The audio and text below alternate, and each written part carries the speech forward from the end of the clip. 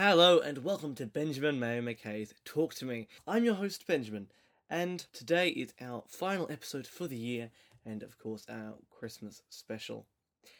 Now, today I'm joined by three of the cast of Fawlty Towers: The Dining Experience, and I'll tell you all about that in a minute. And then of course I'll do my usual DVD and movie reviews. But first, here's my interview with three of the cast members of Fawlty Towers: The Dining Experience. Enjoy. Welcome to the show and thank you for joining me today. Thank you. Thank you for having us. Now, as I'm sure the audience can hear, there is three people here, and they're from Fawlty Towers: The Dining Experience. Would you just go around and introduce yourselves and say what role do you play in the show? Okay, I'm Karen Hamilton and I play the role of Sybil Fawlty. I'm Paul O'Neill and I play Basil Fawlty. And I'm Anthony Sotilli and I play Manuel. I almost said the wrong surname there. Never mind. It is our show. Yes, I know. It's when my brain's gone to mush. Alright, well, who or what inspired you to become actors? It's always a difficult question to ask actors because I started as a dancer and then my feet were ruined. So I did the logical thing and went into stunt work because I was accustomed to pain. And then from stunt work, if you became an actor, you could get jobs that were acting jobs that also had stunt work. So it became a progression from one to the other. But it's always fun to go and be someone you're not. It's a release.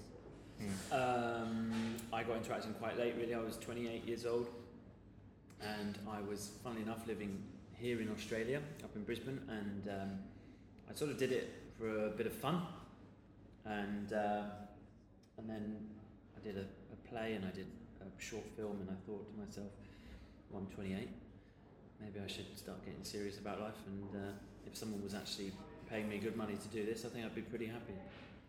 And so I took it from there, really, and the rest is history. Dear God. Mine, funnily enough, my story is actually a lot longer than yours. Is it? Well, kind Settle of. in. Oh, shut up. No, it's very quick. No, I was actually inspired by my aunt at a very early age, 3, 4, whatever, singing, dancing, the whole lot. And I remember my very first play I went and saw, she took me to go and see The Sound of Music. I mean, it was only like a community production or something, just a community play. But it was, I have no idea where the hell it was. It was in the middle of the night, so I had no idea. But it was brilliant, and it kind of started the ball rolling. I always did drama, in and out of school, left school, got myself an agent, got on a couple of film sets and what have you, nothing major, just one of those people in the background most of the time, and that was kind of it. And then life kind of went on hold for about 10 years, probably, and then I came back to it. It's what they call a mortgage. Yes. You went and got a real job. Yes. For a little while. Well, I had to. I always had part-time jobs and did acting on the side. But then, you meet somebody, you buy a house, and you think, now I really have to work full-time. Yeah. And unfortunately, I had to put it on hold. But then I thought, move state. Thought, I can actually afford to do this now. So, and that's how I am where I am now. Yeah. Now, Fawlty Towers: The Dining Experience is a very unique piece of theatre. How would you describe the show? Okay, the original concept was it started 17 years ago in a garage in, what's the suburb there? Cooperoo? Holland Park, I think. No, it's Cooperoo, isn't it? Holland Park, Cooperoo Way in Brisbane. 3 actors got together and they decided that they wanted to bring people into the restaurant that you see in Fawlty Towers. That's the initial concept, is that you've come to dine at Fawlty Towers. So as you see, you've seen it tonight, there's no stage. Yes, we do have set pieces, and if you've been to theatre before, you recognise those set pieces, but you become part of the production, and that's what they want to do. Because when I started 15 and a half years ago, there was only a page and a third of script. That was all there was. Now there's about 27 pages or something like that. But it's still two-thirds improvised. And even, like I said tonight before we started this interview, I found a new piece of stick tonight that I'm going to tidy up, and it'll become a nice little tight piece. And that's still, we're still finding new things after 15 years. But the whole concept of the show is that people have come to dine at that restaurant and they become involved in the process of that meal. Now, with 2/3 of the show improvised, Do you have to have any specialised training, or have you undertaken specialised training so you're ready for those impro moments? I don't think there's anything that can prepare you for it, really. No, but I think when I was theatre sports is good, yeah. when I was doing the training for this show, when I got hired by the company, I got taken on a tour that they were doing at the time, which was in Holland, in the Netherlands, and we watched the show, and we were able to watch what they were doing at night, and then during the day we would rehearse ourselves. And I think with the sort of secret to improving, certainly for this show, is just make sure you stay in character. Because if you respond truthfully and in character, then you'll always have something to say or do in reaction to what people throw at you. I think if you try to be the wittiest person in the room or the fastest person in the room, you know, then you'll get unstuck, because 9 times out of 10 you won't be the wittiest or the cleverest person in the room. So instead you just respond truthfully and in character to everything that's given to you, and that you suddenly realise is funny. Sometimes it's not what you say, sometimes it's just the silence. Oh, When yeah. someone interjects something, sometimes it can just literally be 2 characters or 3 characters going completely silent and looking at that person, and that brings the laugh. The silence, the look. The Sometimes silence. it's just the Yeah. look. Sometimes Raised it's just eyebrows to and take stuff some like that, look, yeah. and it just does it. It's fantastic. Yeah, For the 2 hours. yeah. And what kind of scenarios do the audience put you in? Are there any ones that stand out, or any strange ones? What's this? Do you get repeats, don't you? We had a weird one. And yes, we are an Ambassador's Hotel, and it is Faulty Towers. That was actually the wine menu falling off onto the register. Nothing's actually broken. No, there Even was a the bottle of wine that landed did go well. down. We No had, stirring from the kitchen at all. no, because no one bats an eyelid. No. Well, it might have been the ghost.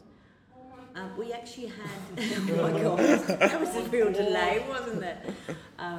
We had a show in Ireland. I'll leave it, it's The not going Irish anywhere. audiences are Yeah. kind of right up there with Australian audiences. Australian audiences are our toughest.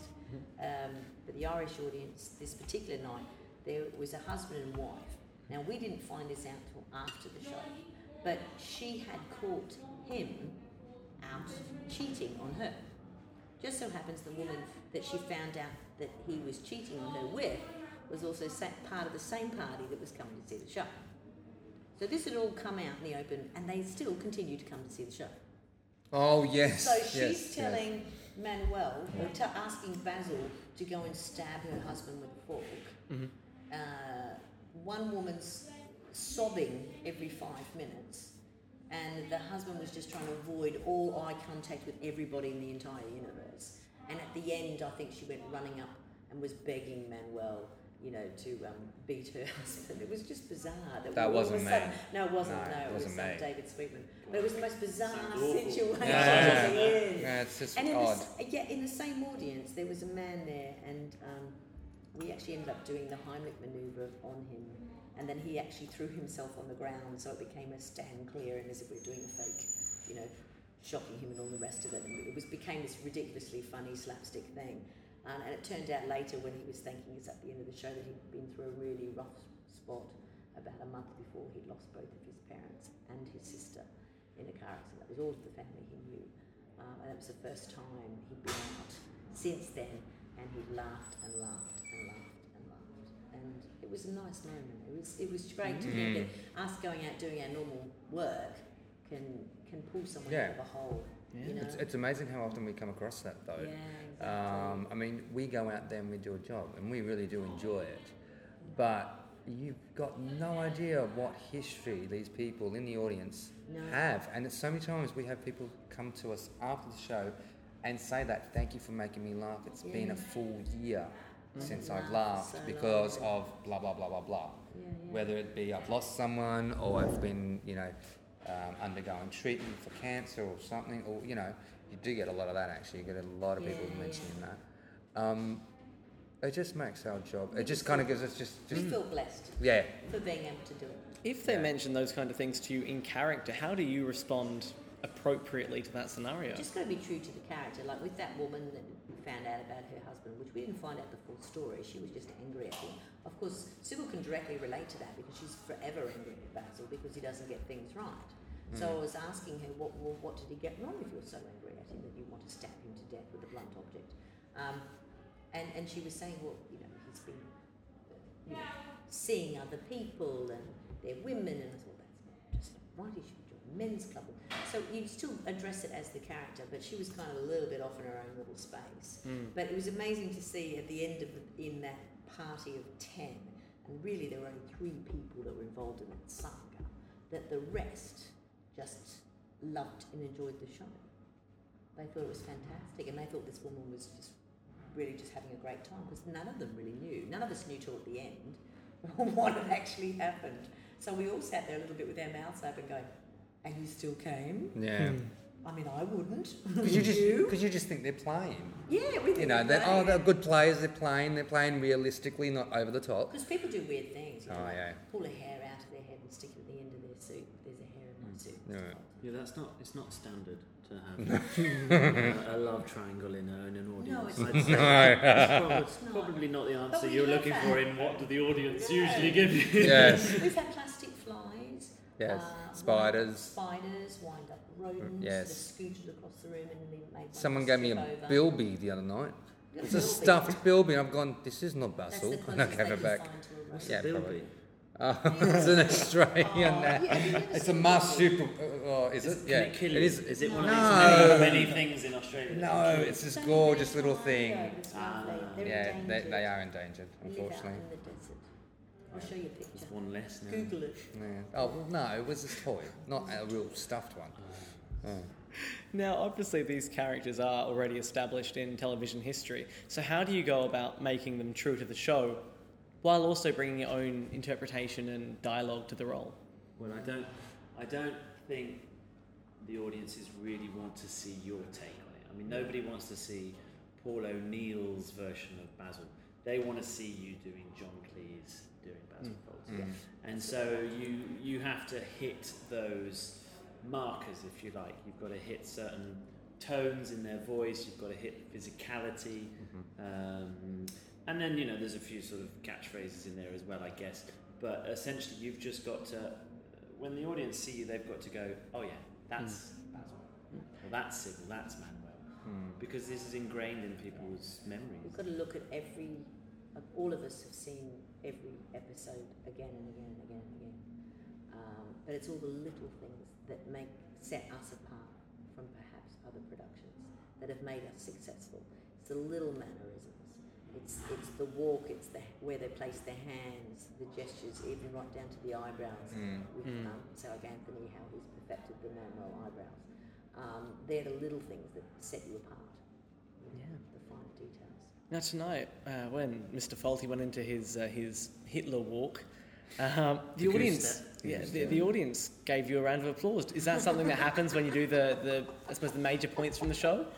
Yeah, they like to hit. There's when you hit certain moments, like if Basil gets told off and he's like, right, if it's one of those, then people like that, and obviously, without ruining the show, there are moments when people recognise. I mean, this is a tribute show, so we're here to pay tribute to the moments that we all know. There's only been one show that I was actually at, but I was backstage in that moment. And there was half the audience were American students, young American high school students. And they had no idea about the show. They had no idea about these characters. So of course when that moment happened, they were mortified. Because in history, that particular walk is that whole Nazi. So they were mortified, their mouths just dropped, there was complete silence.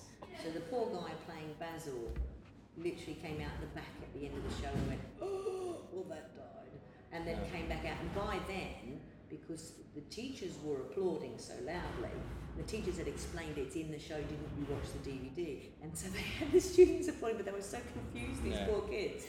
So apparently they actually stuck their heads in the window the next night we were performing at the same venue, the teachers stuck their head in and they had the kids scream out, "We get it now!" And they started clapping, which is nice because if you hadn't ever watched it, which was part of their, apparently part of their curriculum of what they were studying at the time, was English farce. They were supposed to watch it before they came and they didn't. So that was Students not actually doing homework? Not like Ben here. He would have done all his homework. Yes. Now, what's your preparation routine before a show? Karen and I have, we kind of do. Vastly different. Everyone's different. Yes. Some people do a big vocal warm-up. I have vocal cords as thick as you come. So my vocal warm-up is usually and then I go forward. But we're always looking at the DVDs. We're always listening to the sounds of the characters' voices because you have to hit those, as you said, those vocal marks. Yes. Of the characters, the intonations and things like that on them. And just getting, like, for me, it's always, once I put the shoes on and the wig, I have had to do Sybil without the wig when I had to use, we used a golfing outfit. I arrived out in Edinburgh one year, 2010, in a golfing outfit and then changed into the wig. So I had the cap on with my own hair up underneath the cap. So that was rather difficult because that wig was the moment I became Sybil. So I had to get past that. The only time I found it difficult was when I had to take my shoes off. And it's very hard to do Sybil's walk with no shoes. And it was because they had us on a basketball court and they didn't tell us. I think everybody sort of finds, well, like Karen said, everyone is different, but as I'm getting ready, I find I start going into character slowly. So if I put sometimes I have the real moustache, sometimes I have a false moustache, depending on what other jobs I've been doing. And but as soon as I've got the false moustache on, my chin comes out a bit, and I start to talk like this a bit, and then by the time you've got the tie and the jacket on with the shoes and the trousers, and you just sort of, I can't have a normal conversation. If someone comes into backstage just before I'm about to go out, I can't talk to them as Paul. I'm like, yes, what? Can I get some water, please? Thank you so much. I can't help myself. I'm talking as Basil already, so. But then I don't know. Not everyone's like that. I think some people are just themselves until the moment they walk out.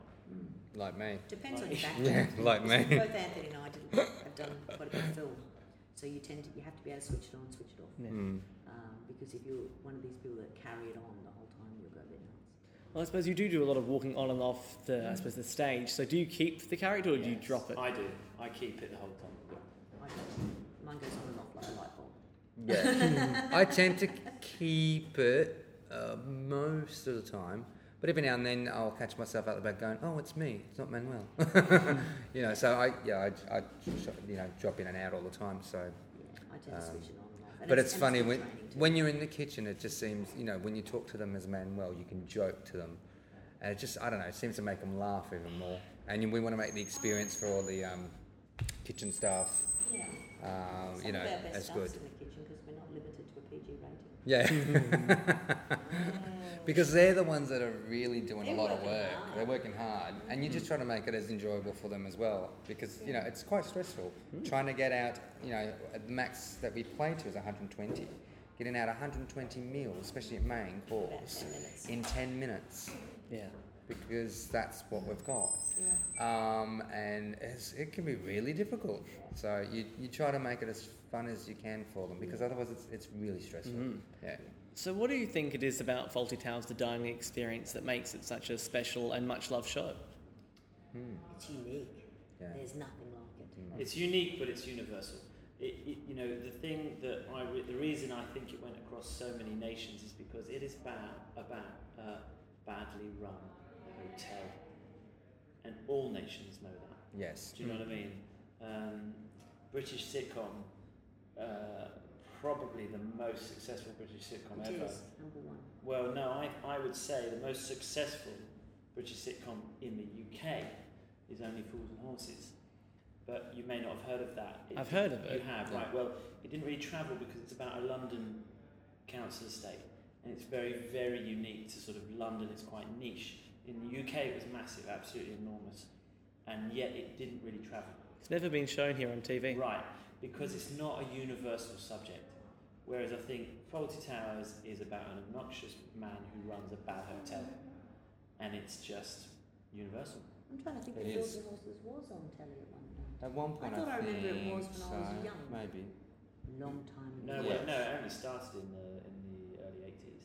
Yeah, we usually got things straight after it was released. If it was on the BBC, we got it, but usually it was on the ABC. Normally So unless ABC. you were an Sometimes ABC, SBS, but normally ABC. Yeah. you- But it certainly didn't have the success No, it didn't. internationally No, that Fawlty Towers. no. Well, because it registers over so many different types of people. Everybody knows someone that's rude and obnoxious like that. Everybody knows someone that's bossy and overbearing, and as Sybil is. Everybody knows Useless someone later. that's just an idiot. And everyone You know, knows just someone to- that's henpecked by their wife. Yes. Yeah, so. But not only that, but you flip the coin on the other side. Everybody that works in retail has had a nightmare customer. And, oh, yes, sorry. From Basil's point of view, I suppose, some of those customers, you just want to kill them. And, I've worked in retail before for quite a number of years, and I can personally say there have been times where, yes, I've wanted to kill customers. Because you just think, dear God, can you complain about something else? Is it really that trivial? Come on. For And them it's it's funny. important. Yes, for them it's important. But actually, that's a very good point, It Anthony, is. because even though he's such a sort of obnoxious man, we're all on his side. Yes. When you watch Fawlty Towers, you're always on Basil's side. And yet he's so annoying and obnoxious, but you can't help going, oh, come on, Well, succeed. that's the Yeah. pathetic part of it. Yes. You know he's not going to succeed. No. That's that kind of little bit of a pity thing. Yes. So. You know the train wreck is Watching coming. us- You know the Watching train him wreck is stitch- coming. Stitch himself up. Yes, yeah. exactly. And you enjoy the fact that he stitches himself up. Exactly. Yeah. So, what do you think are the major challenges of working on this show? Well, it's tiring because we The tour. touring is, yeah. Yeah. The Yeah. touring is because we're flying, like our first day of this tour when the three of us got together. Yeah. We had flights and then we Early had in the 2.5 morning. hour and then a 2.5 hour drive and I then a think so. show. And then you're packing the next day and you're moving on. Yeah. So that sort of part of it is tiring. But it's funny, as much as, because I've been doing it so long, I remember saying to a friend of mine who was doing the show before me and retired a long time ago from this production, and I said, when did you know that you'd had enough? And she said, well, when you walk on and you're not enjoying it anymore, and you just want to hurt them, it's time to go. And I've, to this day, like tonight, when I came off at one point, I just, said to myself, yep, you're on a roll tonight, you've got this thing going, you must work on that little bit of stick. You actually said that out loud because I heard Yeah, you I say said it as it you on walked the way past past me. you. That's to remind myself. And It's I like, was off oh, stage. I'm on fire tonight. I'm like, Because it was, I was on this little roll going. And it's just sort of like, it's nice because Sybil, when you see her in the show, is a very straight character. There's only about 10 minutes over the entire 12 episodes. So you have to take that base of a person. So you don't know the whole thing. You've got to work it out. And in some parts, imagine and work on what's likely to be her history. And then from there, you've got to build the character so she becomes believable. Yeah. Because you only see her as one-dimensional in the television production. And people, when they come to a comedy show, expect you to be funny. Yes. And I worked that out. The first 5 minutes of performing all those years ago is, oh God, they expect me to be funny. So it was lucky I'd come from an acting stand-up background, acting stand-up improv sort of background, so I could civilise things into being funny. Things that she would take that she wouldn't understand and perhaps would mistake as being something a little bit naive, but get it wrong. That sort of thing. So, where can our listeners see the shows at the moment? Well, they can check the website. Yeah. That's the easiest way to see the shows because they're all listed for the entire world, wherever you are. Yeah.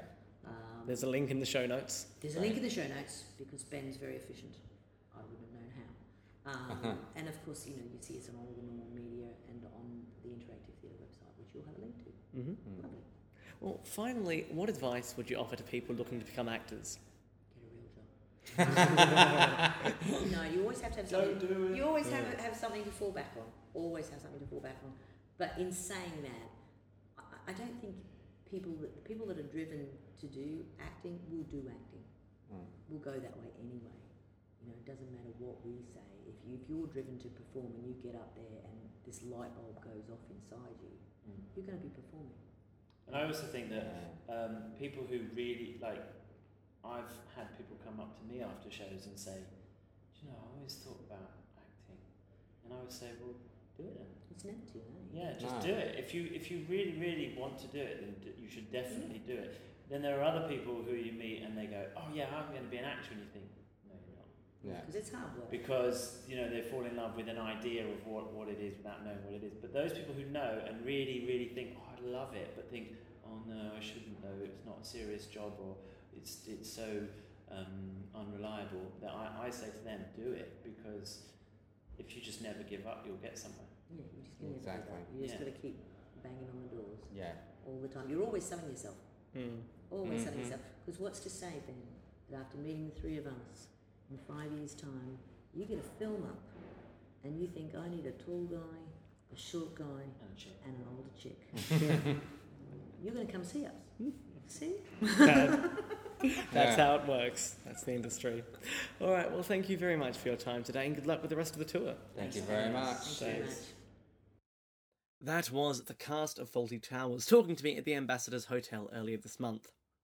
Now, they will be playing in the Adelaide Fringe at the Ambassador's Hotel with a slightly different cast, and as I said in the interview, the link to their website where you can book tickets is in the show notes for this episode. Now, I haven't had the opportunity to check out any new films as yet, but don't worry, there will be some more new release films to review in the first January podcast. Also, Madman Entertainment hasn't sent anything new through yet either, but I'm sure we'll have something to review from Madman earlier in the year. But there are some new releases from Roadshow Entertainment, like The Grandmaster, Bad Education Series 2, ITV's Celia, Into the Storm, The Expendables 3 on Blu-ray and DVD, and the Blu-ray is an extended cut, Hawking, The Immigrant, which is one of my favourite and my pick of the month, and the Australian film Felony. Now, as I said, my pick of the month this month is The Immigrant. Now, I did review this in cinemas, and it is a very powerful, moving film, which is available at the end of the month. So I think the 30th of December that one comes out, and I really do encourage you, with any Christmas money you've got left over, to pick that one up, as it's moving, touching, it's got a fantastic script, brilliantly acted, and it really is a superb and emotional film. Well, don't forget to check out my Adelaide Fringe show, Great Detectives of Old Time Radio Live. And here's a promo for the show, which has all the details.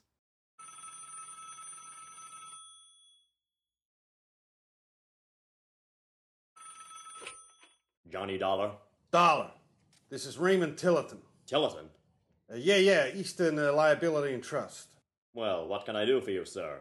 Can you come over here and see me right away? You mean you're in your office at this time of night? No, at my apartment. Well, what sort of a matter would you like me to investigate, Mr. Tillotson? No, there's no matter. Not yet. That is. But that doesn't make any difference. I must see you. Well, look, Mr. Tillotson. Right away, please. Well, unless I have some idea what your problem is. Good heavens, man. Can't you hear this is urgent and important? Well, it certainly sounds like it. Well, then come immediately. 4A, the Kernsley Arms. Look, Mr. Hello? Hello?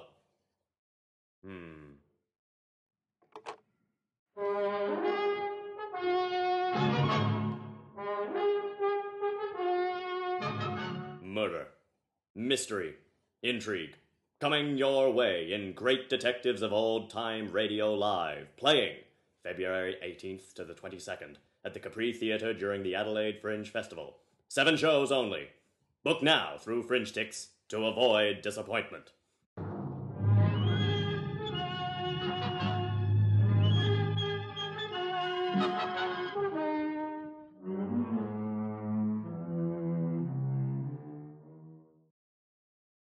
There will be a link to buy tickets also in the show notes for this episode. Now, there's also something very, very special on the website and on YouTube. It's a little video that I shot with the cast of Fawlty Towers, The Dining Experience, in character. So I've got a little Fawlty Towers skit, which I'm sure fans of Fawlty Towers will absolutely love, and you can check that out online right now. So, have a Merry Christmas, everyone, and we'll be back in the new year with some more fantastic interviews and episodes. I've been your host, Benjamin Mayer McKay. See you next year.